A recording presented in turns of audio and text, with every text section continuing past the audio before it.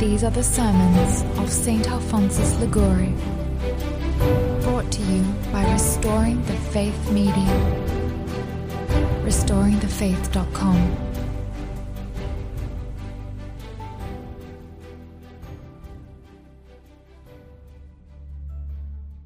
Sermon number 14 for Quinquagesima Sunday. Delusions of Sinners. Lord, that I may see. Luke. The devil brings sinners to hell by closing their eyes to the dangers of perdition. He first blinds them and then leads them with himself to eternal torments. If then we wish to be saved, we must continually pray to God in the words of the blind man in the gospel of this day. Lord, that I may see. Give me light. Make me see the way in which I must walk in order to save my soul and to escape the deceits of the enemy of salvation. I shall, brethren, this day place before your eyes the delusions by which the devil tempts men to sin and to persevere in sin, that you may know how to guard yourself against his deceitful artifices.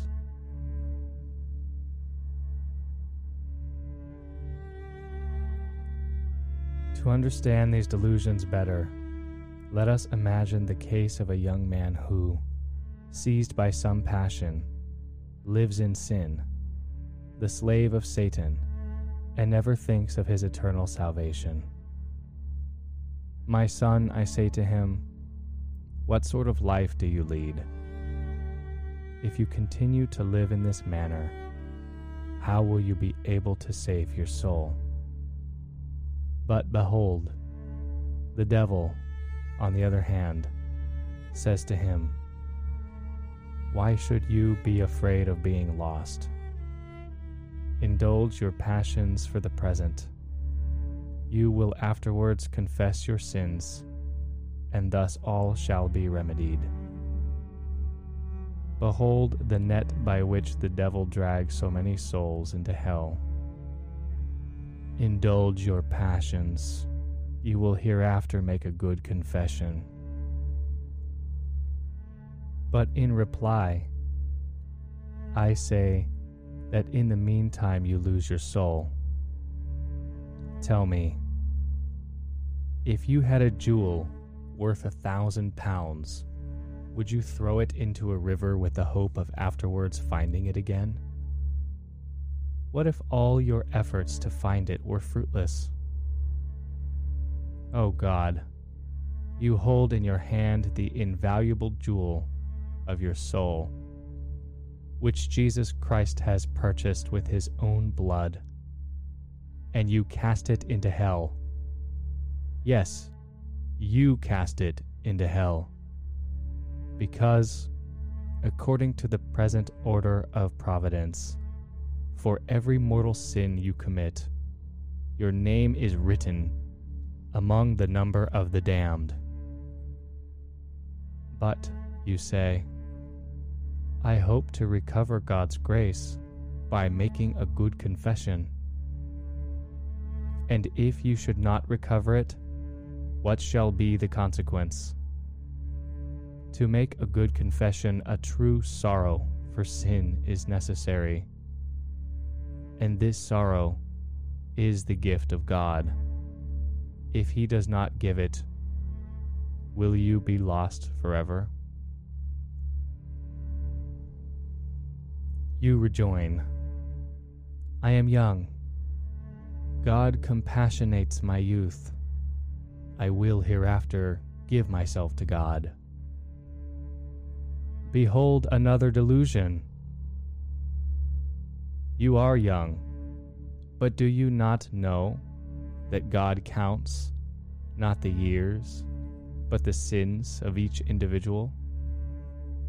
You are young, but how many sins have you committed? Perhaps there are many persons of a very advanced age who have not been guilty of the fourth part of the sins which you have committed. And do you not know that God has fixed for each of us the number of sins which he will pardon?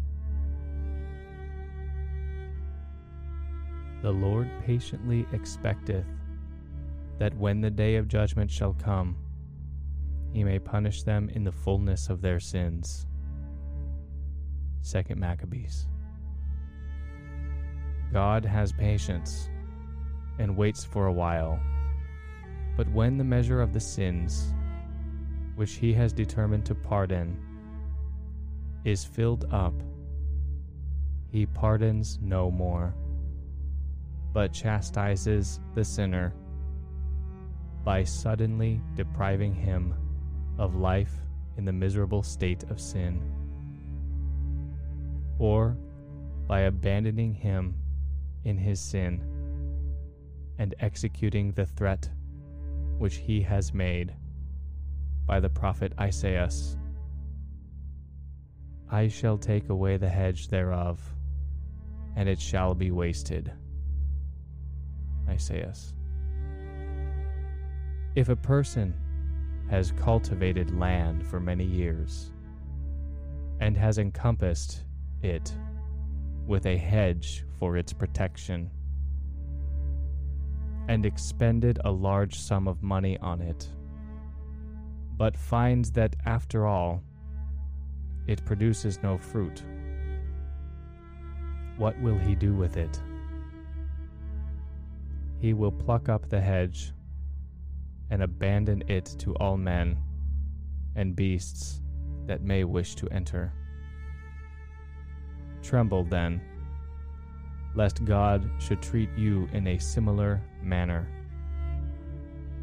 If you do not give up sin, your remorse of conscience and your fear of divine chastisement shall daily decrease. Behold the hedge taken away, and your soul abandoned by God, a punishment worse than death itself.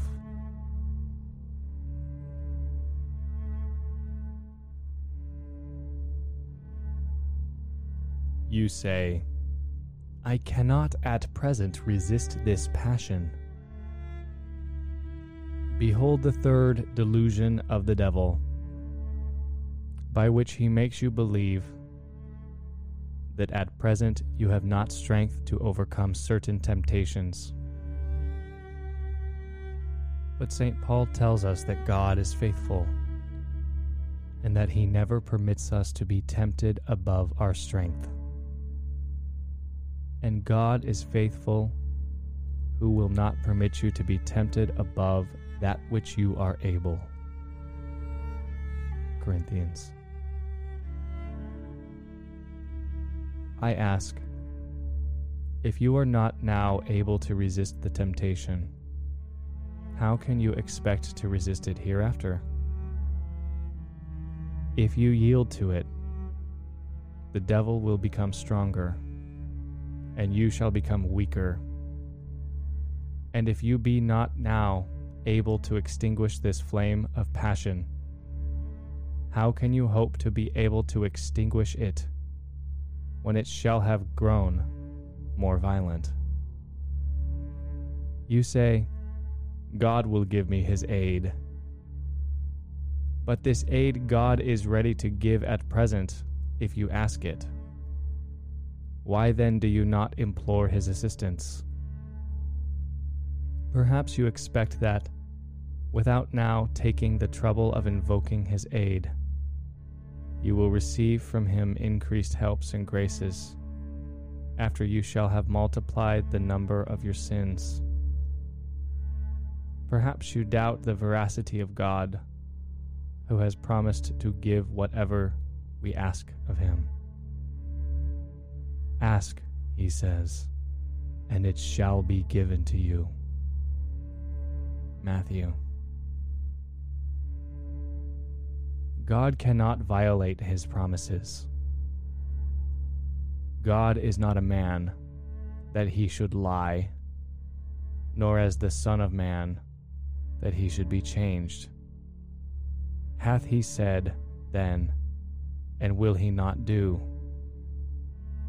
Numbers.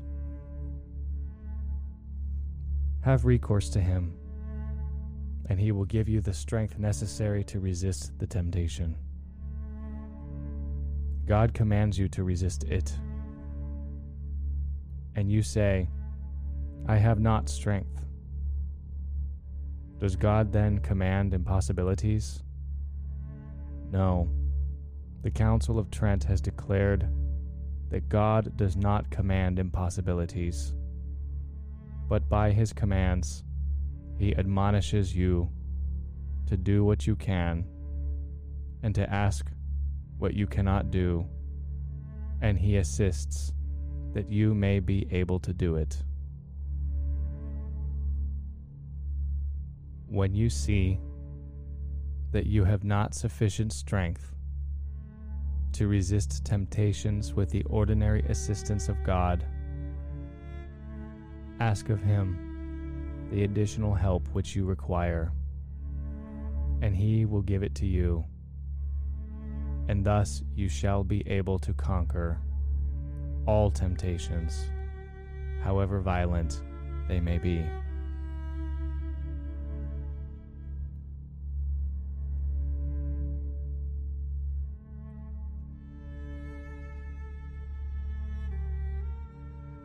But you will not pray, and you say that at present you will commit this sin and will afterwards confess it. But I ask, how do you know that God will give you time to confess it? You say, I will go to confession before the lapse of a week. And who has promised you this week? Well, then you say, I will go to confession tomorrow. And who promises you tomorrow? God has not promised you tomorrow. Perhaps he will give it, and perhaps he will refuse it, as he has to so many others. How many have gone to bed in good health, and have been found dead in the morning? How many in the very act of sin has the Lord struck dead and sent to hell? Should this happen to you, how will you repair your eternal ruin? Commit this sin and confess it afterwards. Behold the deceitful artifice by which the devil has brought so many thousands of Christians to hell. We scarcely ever find a Christian so sunk in despair as to intend to damn himself. All the wicked sin with the hope of afterwards going to confession. But by this illusion, how many have brought themselves to perdition? For them, there is now no time for confession, no remedy for their damnation.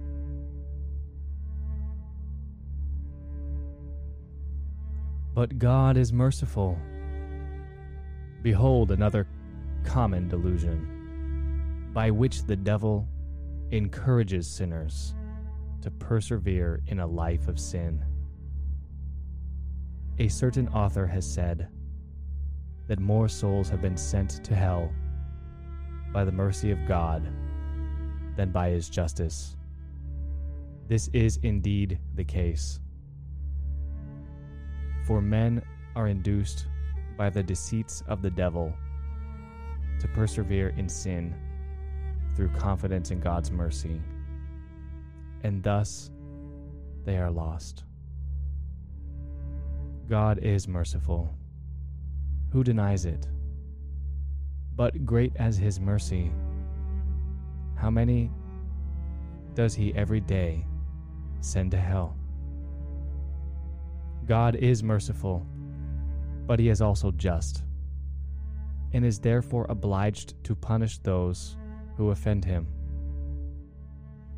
And his mercy, says the Divine Mother, to them that fear him. Luke.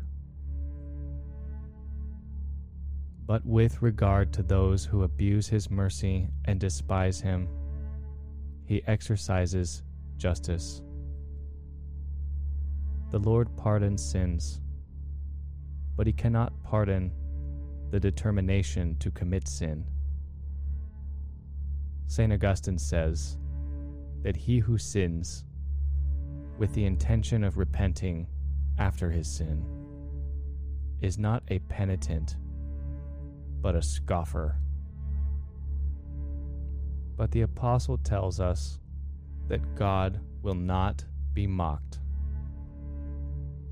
Be not deceived, God is not mocked. Galatians.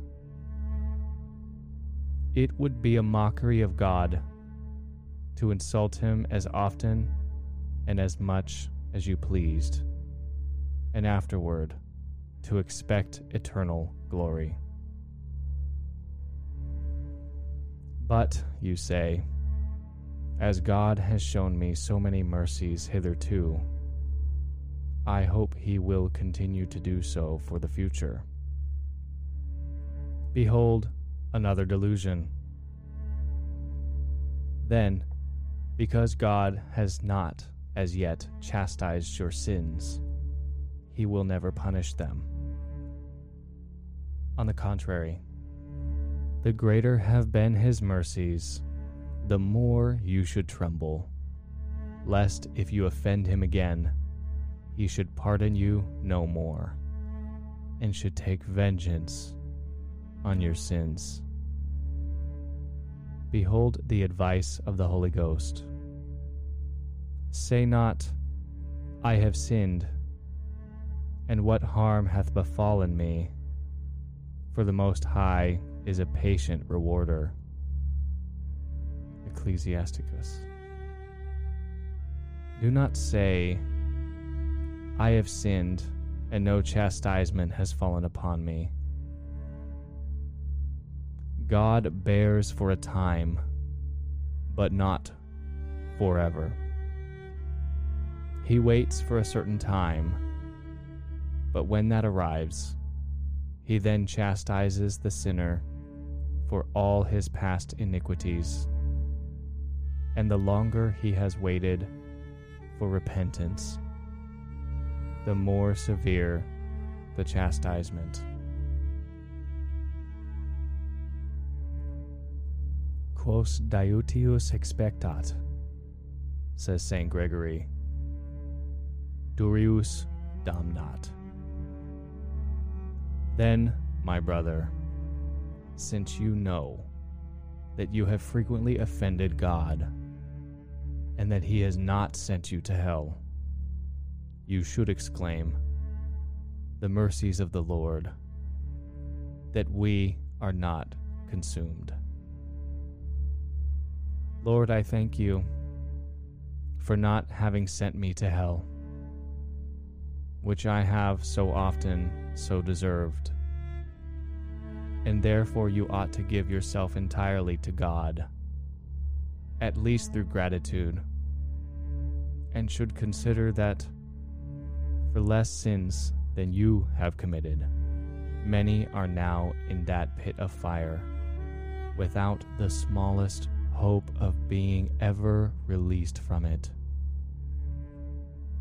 The patience of God in bearing with you should teach you not to despise him still more, but to love and serve him with greater fervor, and to atone by penitential austerities and by other holy works for the insults you have offered to him. You know that he has shown mercies to you, which he has not shown to others. He hath not done in like manner to every nation. Psalms. Hence you should tremble, lest if you commit a single additional mortal sin, God should abandon you and cast you into hell. Let us come to the next illusion. It is true that by this sin I lose the grace of God, but even after committing this sin, I may be saved. You may indeed be saved, but it cannot be denied that if after having committed so many sins, and after having received so many graces from God, you again offend Him, there is great reason to fear that you shall be lost. Attend to the words of sacred scriptures. A hard heart shall fare evil at the last. Ecclesiasticus. The obstinate sinner shall die an unhappy death. Evildoers shall be cut off. Psalms. The wicked shall be cut off by the divine justice. For what things a man shall sow, those also shall he reap. Galatians. He that sows in sin shall reap eternal torments. Because I called and you refused, I also will laugh in your destruction, and will mock when that shall come to you which you feared. Proverbs. I called, says the Lord, and you mocked me. But I will mock you at the hour of death. Revenge is mine, and I will repay them in due time. Deuteronomy.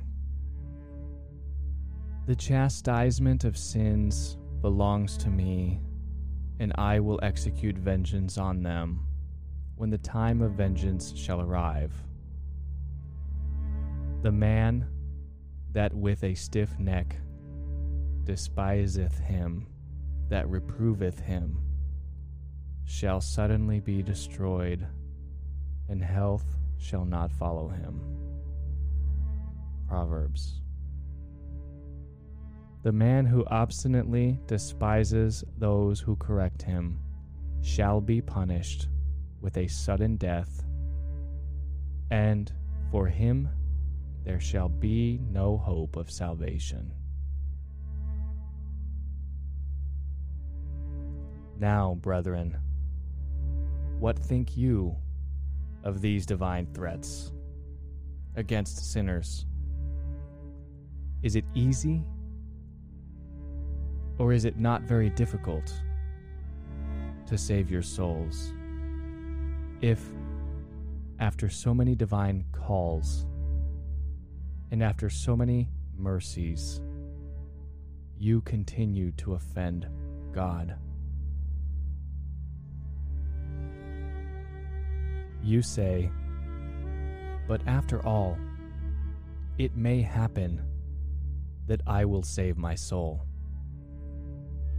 I answer, what folly it is to trust your salvation to a perhaps. How many, with this perhaps, I may be saved, are now in hell? Do you wish to be one of their unhappy companions? Dearly beloved Christians, enter into yourselves and tremble, for this sermon may be the last of God's mercies to you.